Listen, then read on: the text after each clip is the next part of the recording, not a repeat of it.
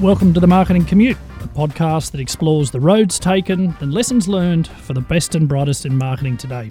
I'm Mike Boyd, and joining me on the commute this time are Andrew Baxter, Senior Advisor at KPMG Australia. Hi, Mike. Carmen Becker, Partner at KPMG Australia, who leads their CMO advisory practice. Good afternoon. And Professor Vince Mitchell, Professor of Marketing at the University of Sydney Business School. Hello. In this episode of the Marketing Commute, we'll be talking with Nicole McMillan.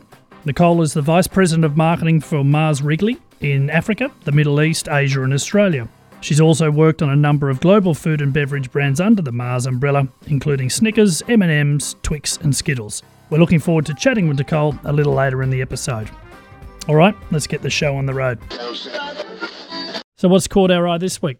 What Mars has done is made sustainability a business KPI. Now, this is fantastic because it's not often you see it actually translated to the bottom line here, and it's a really interesting way of bringing it to life. I remember first looking at sustainability when Unilever washed those birds in the oil spill. Does anyone remember that? And they used the washing up liquid, and it was a wonderful visual way to bring sustainability of business and brands to the forefront. And what Mars have done that's great is not just said that they're going to tackle climate change with things like switching to 100% renewable energy or investing in a sustainable future, but also asking their suppliers and people that want to engage with them, such as their communities, to also take a pledge for the planet. So it seems like a fantastic way to not only bring their objectives to life, but to help bring others to the table as well. They've gone very, very big on their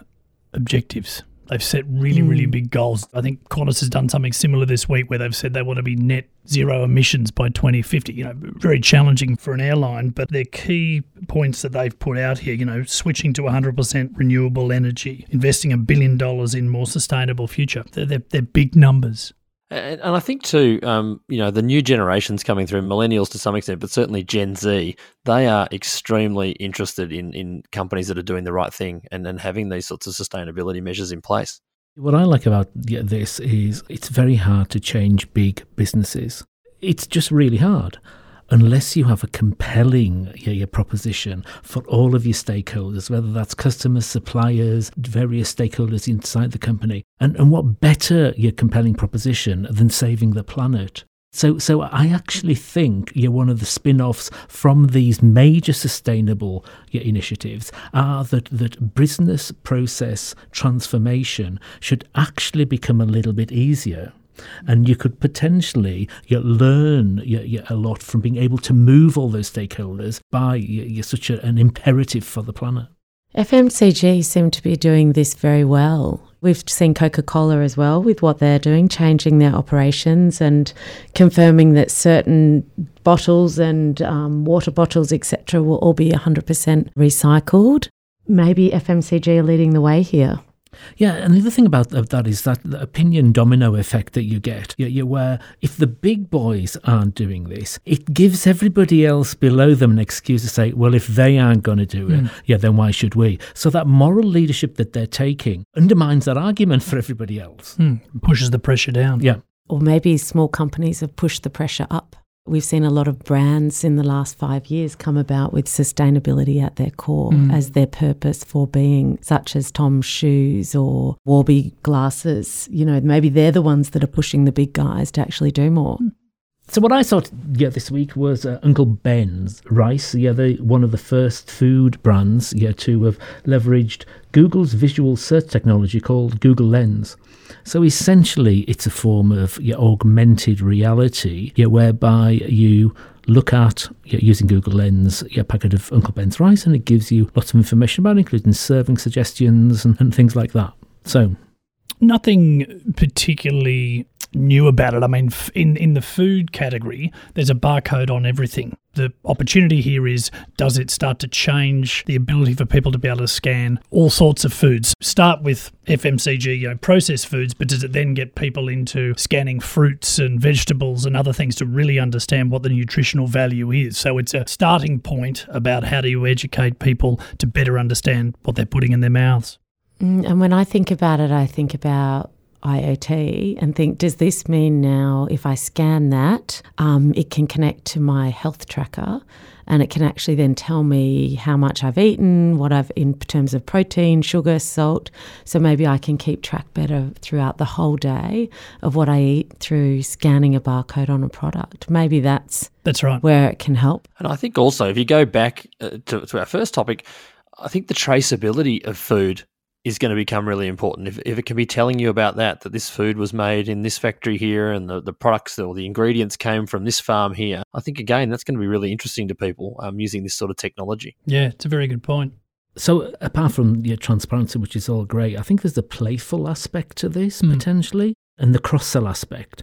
Yeah. So imagine you go into your cupboard and you do a quick bar scan of things. So rather than getting Uncle Ben's suggestions, what you get is the equivalent of your own Ready Steady Cook. Yeah, and it suggests what you could make with those three, half an orange, Uncle Ben's, and a tin of tuna. The other side of that example is you can only scan one barcode at a time. Whereas if I can open the pantry or the fridge and with Google Lens scan multiple products in one frame, that starts to completely transform the value of moving beyond the barcode. Now, our guest this week started her marketing journey almost 20 years ago with a Bachelor in Business in Tourism and Marketing and spent the first 5 years working at Arnott's and then Foster's Brewing. Then in 2007, she joined the Mars Group as marketing manager for chocolate brands such as Mars, Dove and Pods. She's since risen steadily through the ranks at Mars to her current role as VP for AMEA, overseeing a team of 120 people across 95 markets to drive strategic growth, particularly for the key emerging markets of India, Vietnam, Saudi Arabia and Kenya, which is about 20% of the world's population. She was also a finalist of the Telstra Businesswoman of the Year Asia Award in 2017 and is a founding board member of the Van Wright Foundation, an organisation that raises research funds for a cure for the rare MECP2 syndrome. It's great to have Nicole McMillan on this episode of the Marketing Commute. Welcome. Thanks, Andrew. Great to be here. Now, what kick-started your marketing career? What made you go down the path of FMCG marketing career? Well, it's a funny story that goes back to my childhood. I actually grew up in northeast Victoria, only about half an hour away from what was then known as the Uncle Ben's pet food factory.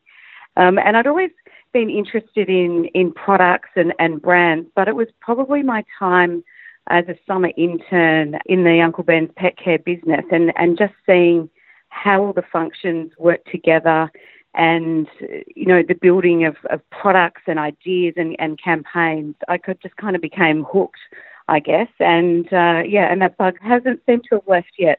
Just quickly, it's interesting. Many of our first lot of guests have been from regional Australia. A couple from country Victoria, one from Tasmania. Why do you think that's been driving so many great marketers? I think for me, growing up in the country, I was still very curious about the world outside. So my mother and my grandparents were Dutch, and so we had quite a few people visiting us. And so I was just really curious about the outside world. And I think when you're a country kid, I think you either really love the country and all the things it offers, or I think you either go the path of you're really curious about what's outside. And I think most marketers by nature are curious and want to explore the world. And of course, to have a marketing career, it's pretty hard to have one in some of our beautiful regional centres. You've got to hit the big smoke. Now, just on that, you've obviously been around the world. That curiosity's taken you around the world. What were those moments when your career really did kickstart? When I became the marketing head of the chocolate business for Mars in Australia is probably when I felt that my career really started to take off. And I think it's probably a result of when you get into a broader role that has broader perspective and, if you're fortunate enough to be surrounded by some great leaders and thinkers who then kind of pull you into some really interesting projects and projects that are outside of the scope of your normal role. For me, that's probably when I started to get a sense of what my potential might be and what I might be capable of. And probably a few of the people that I worked with helped me to gain a sense of that and I guess gain a confidence in what might be possible for me. So I think it is a combination of going for a big enough role and getting up into a big enough role, but then also having some great people around me who really encouraged me is probably when I started to believe more in myself. And actually that's probably, been a key point for the acceleration. Nicole, have those cultural differences informed your experiences on a professional level? Oh, massively. Look, I can't talk enough about how working across other cultures has just been so fulfilling. And I would probably say equally more personally, or probably even more personally than professionally, because when you work in cultures that when you first start, you think you might have an idea of what that culture's like. But, visiting and being a tourist versus actually immersing yourself into a work culture, you really have to turn on all of your senses, because language is often a little bit of a challenge. So you need to become much more acute and aware of other signals, especially with the people that you meet and you're dealing with. And you have to put aside assumptions. I think the best thing for me in working across all these cultures is you really have to think about the assumptions that you might have. And in actual fact, I would say, we talk about bias a lot at the moment and, unconscious bias. Actually, what's really good is when you're in other cultures, you're much more aware of your biases, because you realise that you don't necessarily understand or know as much.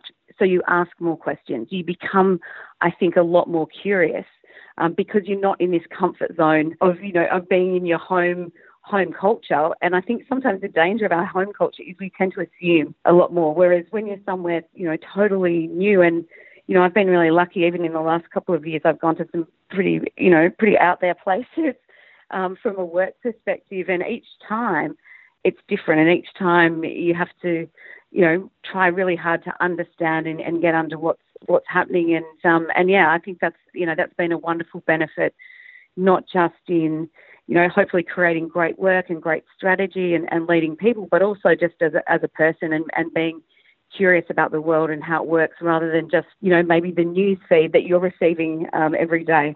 And our listeners would love to hear some examples of where you've seen that cultural difference, or where culture meant perhaps the path you'd taken with a product launch had to be reversed or changed due to that culture. Do you have any examples you can share with us?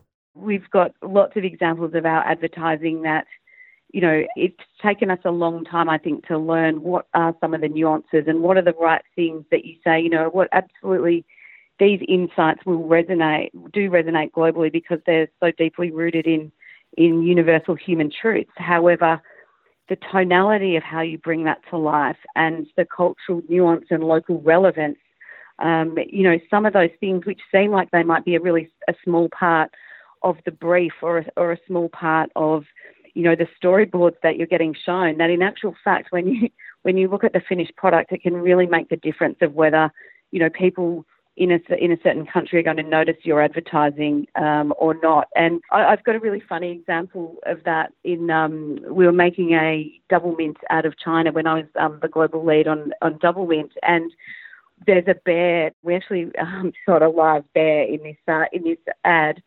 And it was funny because one of my really favourite mentors of all time, Bruce McCall, he was our global CMO. And at the time that I was refining the final edit, we happened to be in China together. So I showed him and I was like, I'm really proud of this. And he's like, I don't think the bear's scary enough, right? He's like, the bear's boring. And anyway, so I had to explain to him, I actually think the bear is on the edge. From what we know on some of the neuro work we've been doing, I think the bear is on edge, kind of for Asia. So anyway, I listened to him, but I decided that probably my more recent experience, I was going to back that. And funnily enough, it became our first, we class our advertising based on single source data, and it became our first, what we call 3-star advertising in China on gum ever.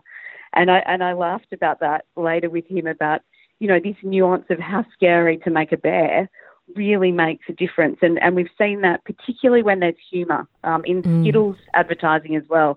Amazing what will land in the Western world on Skittles versus, what lands in an Asian culture where there's a much greater need for harmony in the collective rather than getting a one-up joke, on someone else in the ad, which so much of Western humour and especially in advertising is based on. Yeah, they do say if you truly understand how to express humour and tell a joke in a language, then you've understood the language.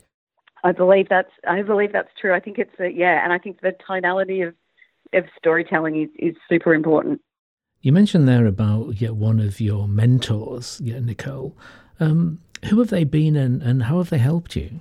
I've been really fortunate to have some really great mentors along the way. So Peter West, who currently leads the Coca-Cola business in Australia. So I've been really lucky to work with him 3 times in my career as my direct boss. And then he went on to have very senior roles in Europe in Mars before returning to Australia. And I think he really honed my leadership. He pushed me very hard about self-awareness and how you in service to others and not making assumptions. And, so he's been a massive, North Star for me on leadership and also on strategy. So, he was one of the great strategists behind a lot of the global Snickers work that was done when he was globally leading that brand. So he's been a wonderful mentor.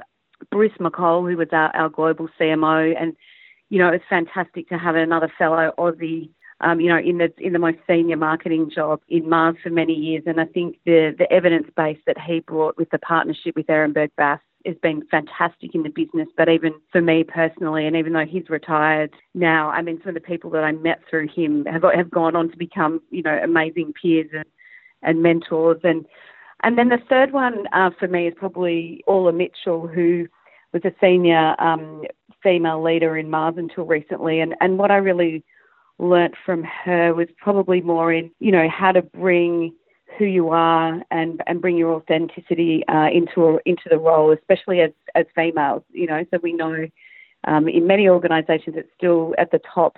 We still don't have enough women. And I think what I really liked about Orla was I feel that she showed up really authentically, as a leader, but also, brought a level of femininity rather than, trying to be one of the boys. And that's something I've really valued from her as well.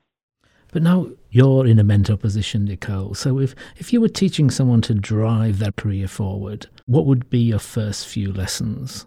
Probably my key one is to try not to think too much about yourself. I think when we start out in our careers, we're so driven to think about, I have to prove myself and, it's all about me showing how good I am or how perfect I am. I think my sort of lessons on this have been that is to actually think about, is to look around the organisation that you're working for and to think, or, if you're going into an organisation in a role, and think about where and how can I create impact. So what is it that either the business needs or a certain team needs, and what is it that I have to offer, and where is it that I can create the biggest impact? And I think, if you start with that as a question and then start to think about, so what is it that I would need to show or work on or develop from a technical expertise perspective, but also thinking about the leadership that's required as well, I think is really critical. And I think in marketing, you've got to be good at both, to get into senior roles within marketing, the people that sustain really long careers and the people that I've really admired have this really nice balance of, clearly you need to have the expertise within your function, but equally, leadership and influence as you become more senior become more important than your technical expertise. I love this idea of nurturing your teams, which you've talked about a bit, and it does play to this idea that you leave your ego at the door as a marketer and look at what the organisation needs. How do you apply that level of nurture when you're looking after large teams across multiple markets? Yeah, so I think when you do look after really large teams, it's about thinking about who are the key influences within the team that if you helped or nurtured them, that their impact is wider than one person, and who are the team leaders. So when I've taken over new regions or new areas, it's been really important because you can't unfortunately get to everyone one-on-one, but it's to have a think about, well, if I've got limited resources and time, so who are the leaders, both formal or informal, within those teams that, if we're wanting to either build capability or drive some kind of positive behavioural change or shift in the team, well then, pinpointing who are the key stakeholders within that team where you can have the most impact. And I think nurturing other leaders to lead their teams is the way that senior leaders can really make a difference. And I'd have to say, becomes, well, and it has become for me one of the most rewarding things, is to see that, whether it's either conversations or sessions you've had with people on certain topics, and then you actually see them playing that out with their teams, that you feel like you actually, you have made a difference and made an impact. And technology has a part to play in that as well, doesn't it, by enabling the teams to do their best work? Absolutely. I think, the collaboration tools that are available now, and being able to keep in such constant contact with all your teams virtually, whether it's video conference or even simple things like WeChat or WhatsApp, I think have really helped kind of keep relationships really vibrant and keep, open dialogue. So absolutely, I think it's really helped. Mentioning technology, there's a lot of talk and questions by marketing teams around what is the right technology and where is technology going in the marketing space. Have you seen anything new or different that you could perhaps tell us about, or something that you're using that we might not know about yet in Australia? Some of the neuroscience has had the biggest impact on the way that we view our creative campaigns, and we're using technology to become more obsessed with behaviour we can observe, as the right feeder into campaigns or the work we're doing, rather than asking people what they think, or attitudinal based. So I think, technology can really help us become much more evidence-based, which I think brings, much more credibility to what we do as marketers and the impact that we can have and the ROI in our businesses when we can actually prove, whether something is working or not. And I think some of the inputs, that we do through some of our neuro testing and our creative process has been really, really valuable. My other kind of point on technology, when it's more of a consumer-facing piece, is probably around what is it in service of. And, I think technology is awesome when it can make our customers' lives better, or it solves some problem that they have or that exists. I think one of the dangers for a lot of marketers, and I see this in many countries, is that we all get excited by the latest gadget or tech thing that, vendors might be out there pushing really hard. And I think it's a danger sometimes that we want to be seen to be using the latest thing. And my first question is always why? And what is the technology in service of? What problem are we trying to solve? Nicole, this year you served as the jury chair of the Mumbrella Asia Awards, and you're also a judge for the Marketing Talent Awards in Singapore. So just carrying on that theme in terms of technology and so forth, what were some of the trends that you saw in some of the best performing campaigns, and how did you go about identifying those and using them to pick the winners?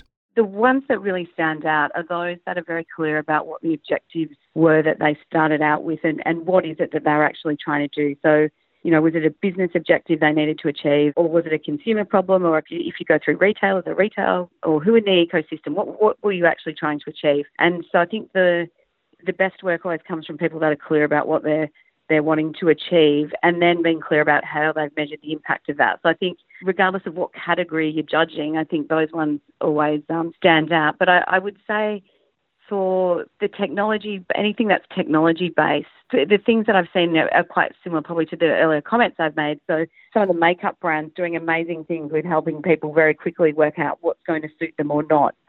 So stopping people from making purchases that they're going to regret later. So I think that usefulness piece has really stood out. And then I would say the other thing, particularly when you're talking about talent and some of the other categories that I've judged, which have been more around leadership or bravery, I think is people kind of making bold moves in what they're producing and being prepared to try and experiment and learn from those experiences. And it's quite interesting on how many winning pieces of work that you see is that in the entries, people will actually talk about, well, the first couple of things they tried, they failed, but they learnt from it and then they tried again. And so I think, seeing that learning journey come through is something that really separates winning awards or winning campaigns. I think that's what separates the good from the great as well. Now, Nicole, you've been involved in some great marketing campaigns yourself, and just touching on that journey that you often go through with great marketing campaigns, there's normally a few things behind the scenes you have to go through, a few challenges you have to overcome to get some of those campaigns to market. I mean, what are some of those bigger campaigns you've been involved in, and have there been those challenges along the way? For sure. I think the biggest challenges I think often with campaigns is the internal sell within an organisation, and I think it's always fun. Everyone, regardless of who they are in the organisation, everyone thinks they're a marketer and everyone thinks they make the best kind of campaign. So things often become controversial when you're trying to make change. I think when I moved up to Asia originally and I took over the global leadership of the Double Mint brand, up until then our advertising in Asia had been very, very functional. And, we knew that in order for us to really connect with consumers, and we have enough learning from so many of our markets, that if you want to entertain or move someone, you need to do that with emotion, not to just telling them about how fantastic something tastes or how fresh their breath is going to be. It's wallpaper. No one's going to notice them. So I would say the biggest challenges that I had on a number of the Double Mint campaigns I did was actually the cultural shift that we needed to make, firstly as a marketing team, but then also in getting the confidence then from our sales team that this is actually the right way to go, and for them to feel really confident that when they're talking to about their retailers about how we're supporting and investing in our brands, that actually, yes, this is a big shift in advertising in the way we're doing it, but that we're doing it based on fact and knowledge about what is going to resonate. And so I think that internal stakeholder and that internal perspective is often one of the things that's actually much harder than trying to solve the consumer or the customer problem. Nicole, it's been great having you on the Marketing Commute. But what does the road ahead look like for you? Well, I hope the road ahead still holds some really interesting and exciting marketing challenges. I'm very much a person who loves leading marketing teams, and I'm hopeful that I'll still get to experience leading marketing teams. I'm really passionate about the Asian region. I think the future of growth there still has so much potential, and I really enjoy being an Aussie, a very proud Aussie, but also, living outside in Asia. So, I'm hoping I get to continue doing what I'm doing for some time yet. Nicole, it's been great to have you on board. It's an amazing journey that you've been on in your career, a huge success, and thanks for sharing all those learnings with us on the Marketing Commute.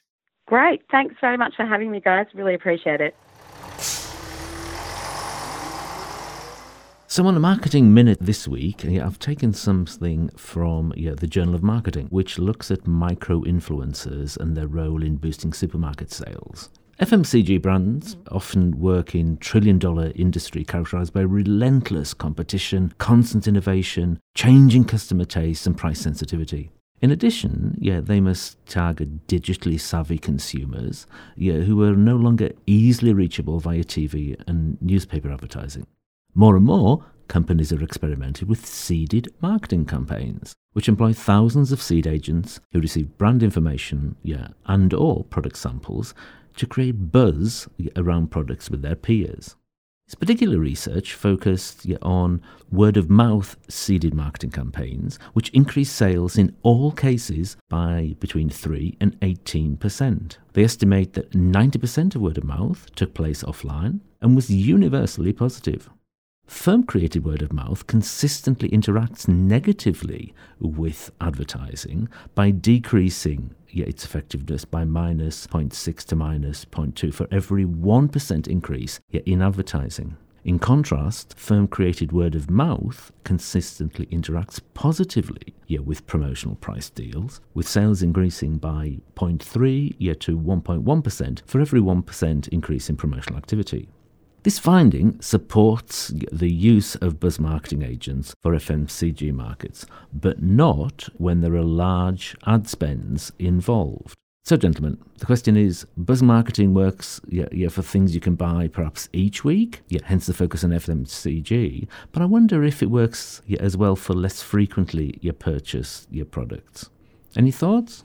I think it's interesting because I think the big thing around word of mouth for the last 5 years has been about online, not offline, which is what this research talks about. It's been about classic influencer marketing. Similarly, I've read about some of these great examples where it might be an alcohol brand, a new gin, and they've got these seed agents at the bar buying this gin and just talking in general about how good it is and sort of wandering off through the crowd so that the crowd can sort of hear them when not realising that, they're being that ambassadorial type. So it's a really interesting one. Whether it would work for things like Christmas and Mother's Day and some of those seasonal things, I'm not sure. I suppose it could in the right category. It might need to be specifically around gifts or gift packs or something like that. Yeah, I agree. I think it's something that would be more, it's the right occasion for purchase.